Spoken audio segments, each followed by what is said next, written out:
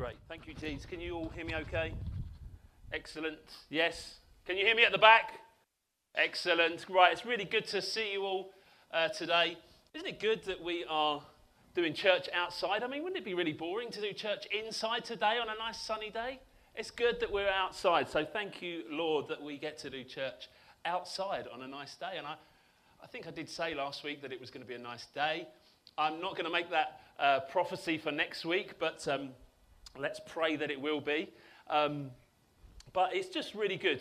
And as Jeeves said, over these initial 3 weeks or so, we just want to gather together as the church family with the kids in as we sort of really figure out who we've got, who wants to be around and help out with the kids' work. So the longer term plan is that we will do kids' work up in the walled garden as we did before last year. But it's just a really time of gathering together as the church family. And that's what we are, and that's how we should talk about the church, as a family. We can often talk about it. It's dangerous, really, because we often refer to the church service. And when we come to church, it's not a service that you are receiving. You're coming to be part of a family. So as we're just gathering together again, it's so good to be in person. It's good to see your physical faces rather than in a little box. We're just working out and praying about where we go, and we really want to be serving the kids. And on Tuesday night, as Jeeves said, we're going to be gathering together again online, so we'll see each other in little square boxes again. But I can really encourage you to come to prayer meetings. These are really important times as a church. It is no less important than what we do on a Sunday. We want to pray. We want to pray for one another. We want to pray for our nation. We want to pray for our town. We want to pray for our friends and neighbours and family that don't know Jesus. That is the engine room, as Jeeves said. So I really want to encourage you to come. It has been a special week this week. I don't know if you're aware. I don't know if you know the Lady of the Manor. Do you know Lady Sue Salter? It's been a special day for her this week. It's been Sue's birthday on Friday, wasn't it, Sue? I think we could do better. Sue, now hang on. Sue, was it a special birthday this year? Of course, every birthday, your birthday, Sue, is special, but was it a special one? Well, I think Sue was 40 this year, so we just want to celebrate Sue, the Lady of the Manor, Susan Salter. Happy birthday, Sue. Sue's a part of the Alpha team, and I often joke about when we come up here and do the Alpha Holy Spirit days that this is hers and this is her manor, so it's just something we like to joke about. So today we're going to look at Luke 19, verses 28 to 40, and Megan is going to read the verses for us. So over to you again, Megan. Let's give Megan a warm welcome. She served us wonderfully today. Over to you, Megan. So it's Luke 19, verse 28 to 40. And when he had said these things, he went on ahead, going up to Jerusalem. When he drew near to Bethphage and Bethany, at the mount that is called Olivet, he sent 2 of the disciples, saying, Go into the village in front of you, where on entering you will find a colt tied, on which no one has ever yet sat. Untie it and bring it here. If anyone asks you, Why are you untying it? You shall say this, The Lord has need of it. So those who were sent away and found it just as he had told them. And as they were untying the colt, its owner said to them, Why are you untying the colt? And they said, The Lord has need of it. And they brought it to Jesus, and throwing their cloaks on the colt, they set Jesus on it. And as he rode along, they spread their coats on the road. As he was drawing near, already on the way down the Mount of Olives, the whole multitude of his disciples began to rejoice and praise God with a loud voice, for all of the mighty works they had seen, saying, Blessed is the King who comes in the name of the Lord, peace in heaven and glory in the highest. And some of the Pharisees said to him, Teacher, rebuke your disciples. And he answered, I tell you, if these were silent, the very stones would cry out.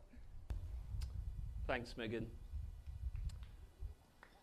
Thank you. Good reading. Well done. Just before I dig into that as well, can I just encourage you as well, when you sign up for the next 6 weeks to do it as early as you can, so we can send out the words to you and you can get those as early as possible. Do you know the earliest? And we might actually give a prize out every week for the earliest person to sign up. And this week we have got a phenomenal prize. I can hear the excitement rising for the person that signed up the earliest. Jeeves, do you know who the earliest person to sign up was? It wasn't Adam Northcroft, it was Ben Hazen. Ben, come here. It is a very exciting prize. It is a very exciting prize. It's a brioche. There you go. I mean, who doesn't want a brioche wrapped up? Okay. So, who knows what the prize will be next week? No one knows. It won't be a brioche. So, let's get back. Let's dig into the scripture for today. So, what Megan read today was seeing us moving into a new phase in the Gospel of Luke. From chapter 9, verse 51, right up until chapter 19, verse 27, it's been this one section where Jesus is journeying towards Jerusalem. And this section now, the Passion section, Jerusalem section, whatever you want to call it, is this last week of Jesus' life. And since chapter 9, the shadow of Jerusalem has been over Jesus as he's heading towards it. But now he's entering in. So we're entering into a new, exciting season. We may end Luke by the end of the year. We may not. But let's get excited for this new chapter, this new season that we're entering into. And we see today, these are famous verses that we've read about the Palm Sunday. I knew this story before I even started going to church. In the other Gospels, they talk about palm branches that were laid down and people started shouting. Anyone know? Hosanna! Hosanna! Thank you, Eden. My daughter knew. Well, come on, you lot. You need to keep up with my 8-year-old. So let's try that again. So people were shouting. Very good. Well done. Right, I'm going to need some encouragement again. I'm looking for the Pentecostals amongst us. We're going to maybe eke out the Anglicans, but that's okay. Anglicans, you can be noisy as well. That's all right. So the people were shouting, Hosanna. And this looks like a glorious high moment for Jesus as he is entering in, right? This looks good. And there seems to be a shift as well from Jesus, because right through the Gospels, Jesus is telling people not to tell others about the miraculous things that have happened. And the reason is likely that it would have increased the pressure to arrest and kill him. And he wasn't ready for that. His time hadn't come. And Jesus here is ascending into Jerusalem from Jericho, an ascent of about 1,200 meters. And this is Jesus' first visit to Jerusalem in Luke since chapter 2. And he makes this initial entrance with some excitement. But this King Jesus, doesn't ride in like any other victorious king would, maybe on a glorious stallion. The people are shouting, Hosanna! Thank you. Well done, children. And Jeeves, thank you very much. We see that in Matthew and John, that the people are shouting Hosanna. And Hosanna doesn't just mean yay for you. It means save us now. It's adoration and a plea. It's we beseech you, save us. And this seems like a celebration, but it's all leading to a confrontation. And when we read the accounts of Jesus through the Gospels, we too should be confronted, because he is after your worship. In the Gospels, people either wanted to kill him or worship him. And Jesus, as well, when we read the accounts of Jesus in the Gospels, he is unbelievably humble. But he isn't modest. And if you look at how loving, how kind and caring he is, how he is with the poor, how he treats women, the leprous, other races, he is incredibly humble and kind. But he's not modest, because he says things like, before Abraham was, I existed. I'm coming back to judge the whole earth. I was there when Satan fell from the sky. And if you know people who are humble and gentle, they're normally quite modest as well. I know some pretty humble and modest people here today. I'm sure that accounts for most of you. But this is confronting, because we mustn't soften who he is or the message. We can't like the humility but ignore the claims. And Jesus is riding into Jerusalem on a donkey saying, crown me or kill me. You can give me everything or try and kill me, but at least you're listening. But one thing he doesn't want to do for you, he doesn't want you to just like him. That's not Jesus' response. That's not the response we should have to Jesus and just say, yes, we like him. Or we just believe him. This is a lordship issue. For him to be at the center of your life, at the center of your everything. And we see Jesus' authority and lordship right at the beginning with him instructing the disciples to find this colt, which no one has ever sat.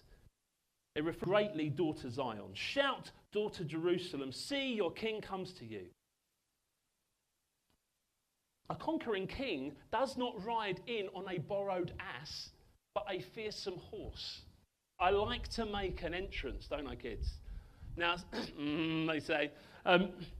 Now, sometimes I will just burst in and just start singing that I am home. Daddy is home, daddy is home.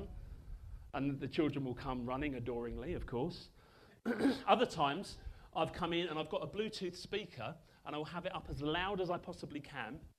And I'll have the theme, the Lion King tune. You know where it sounds like it says Arsene Wenger? So I like to make an entrance. Here you go, here, yes, Jeeves, thanks. I'm just giving dads, good children were quite young this time, and put sunglasses on the dog and over the banister. Because I want them to know that I'm there. I want them to be pleased about it. Reflecting Zechariah 9, into rule, yeah. But he's going to triumph. Is by repentance, weakness, not in our own efforts. We aren't. From verse 36, we see the worthless and shallow human approval and praise is. It's likely that there were people here in the crowd. This, if we, my relationships, or maybe it's my finances, you can fix these problems. But it's a narrow view, thinking, if he fixes those problems, he can be king of my life. The crowds thought it's someone to bring judgment down on the people that were ruining their world, the Romans. What they needed was someone to bear their judgment, because they were the people ruining the world and everyone in the human race. And they want their agenda to be his agenda. And it still happens today, forcing Jesus into our own ideals and agendas, even socially and politically.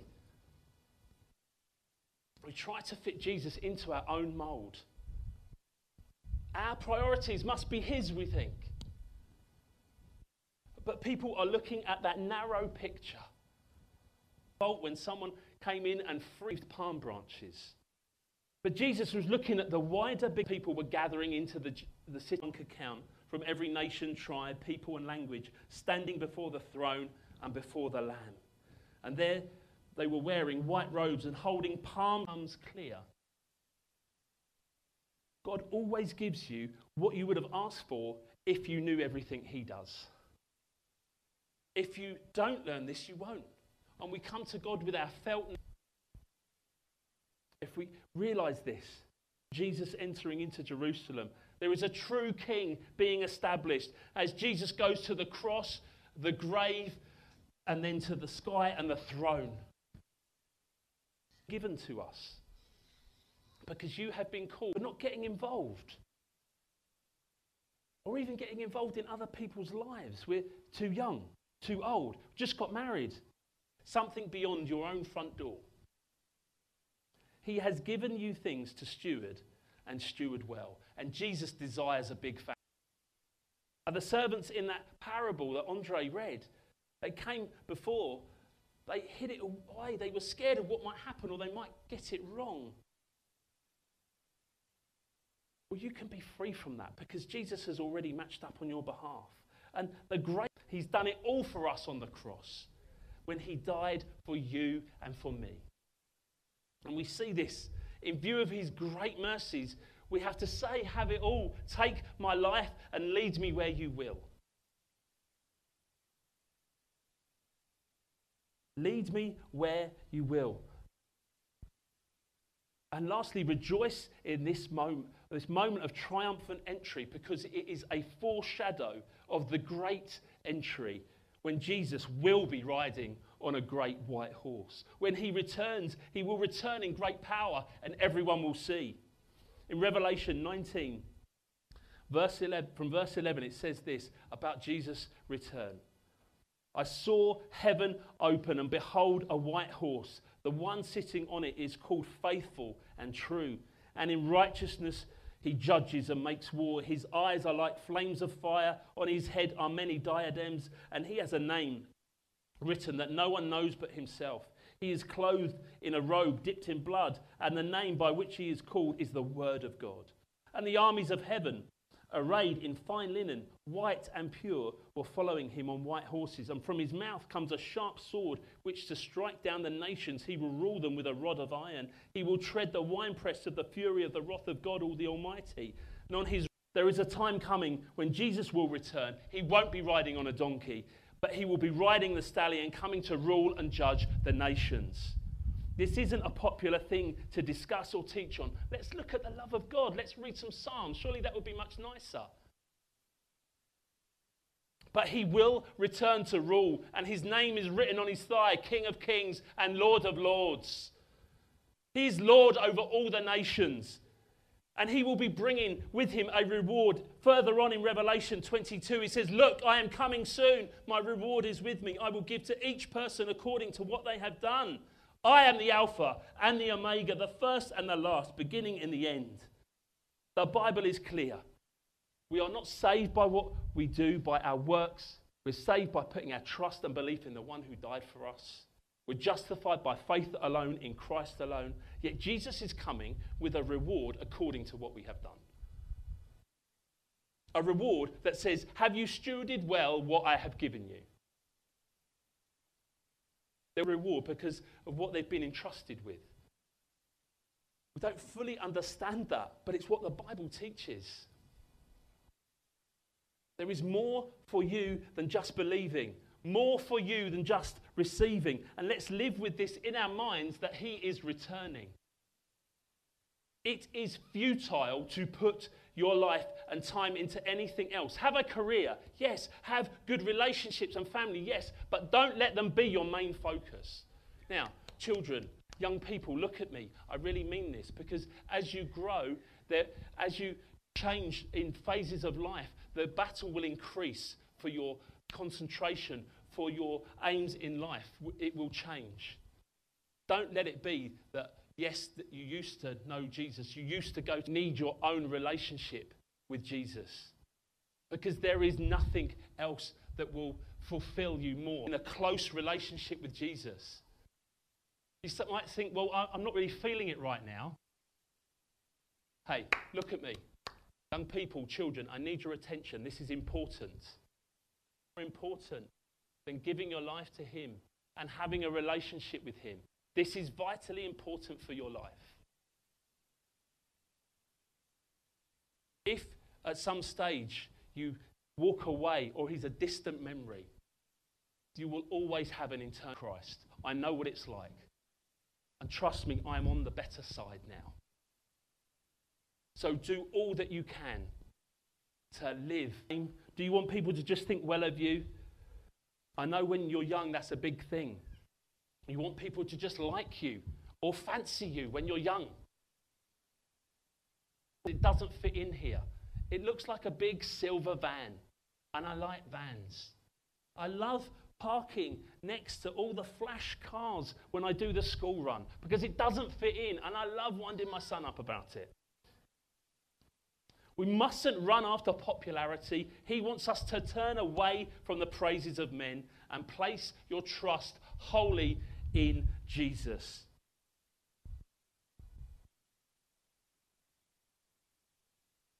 His opinion is what matters. My standing before him is what matters. His view of my life and character is what matters. And if we don't worship, if he doesn't get your worship, it says at the end, even inanimate objects will cry out. Even these rocks, Jesus says, will cry out. He was establishing God's eternal kingdom that you and I get to be a part of. Can we all stand? We're going to just pray now for a moment. Children, I'd like you to stand as well, because God is calling you, no matter how old you are. You could be Nancy, who is 6. You could be Ben or Ben, who are about to leave school. God is calling you, saying now, what are you doing with what I've given you? How are you stewarding what I have given you? This is a serious moment because God is calling us all into his kingdom, not just to believe, but to be zealous for his name. There's no greater joy than leading people into the kingdom. Me and my friend Ruben can tell you about that. We do that on Alpha. We lead people into the kingdom. There's no greater joy. God has put something in you because he wants to use you. And we're just going to ask God to come right now and speak to us about what that might be in you. So let's just have as quiet a moment as we can with the kids around. It doesn't matter. Don't worry if your kids are making noise. I can deal with that. We're just going to pray. Why don't you just put your hands out to God and just start thanking him for who he is and for what he's done. For this entering into Jerusalem, because it was the beginning of him going to the cross. Why don't you thank him for dying for you on the cross? Jesus, we thank you that you paid the price for me, that I am pardoned before heaven because of the cross. I thank you that you know me by name. Why don't you just thank him that he knows you by name?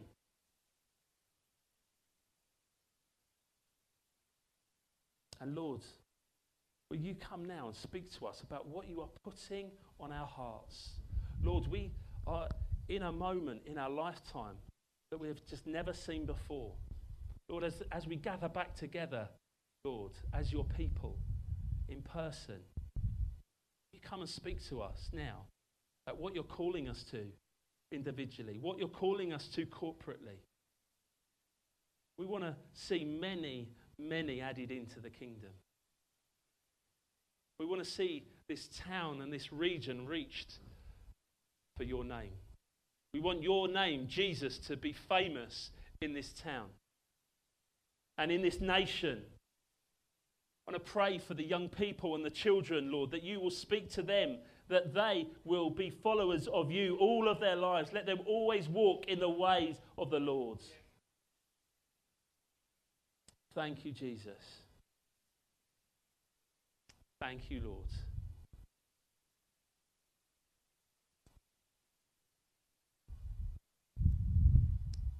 Amen. Amen. I mean, we could be being called into being mermaids. Who knows? Be careful with that. Right.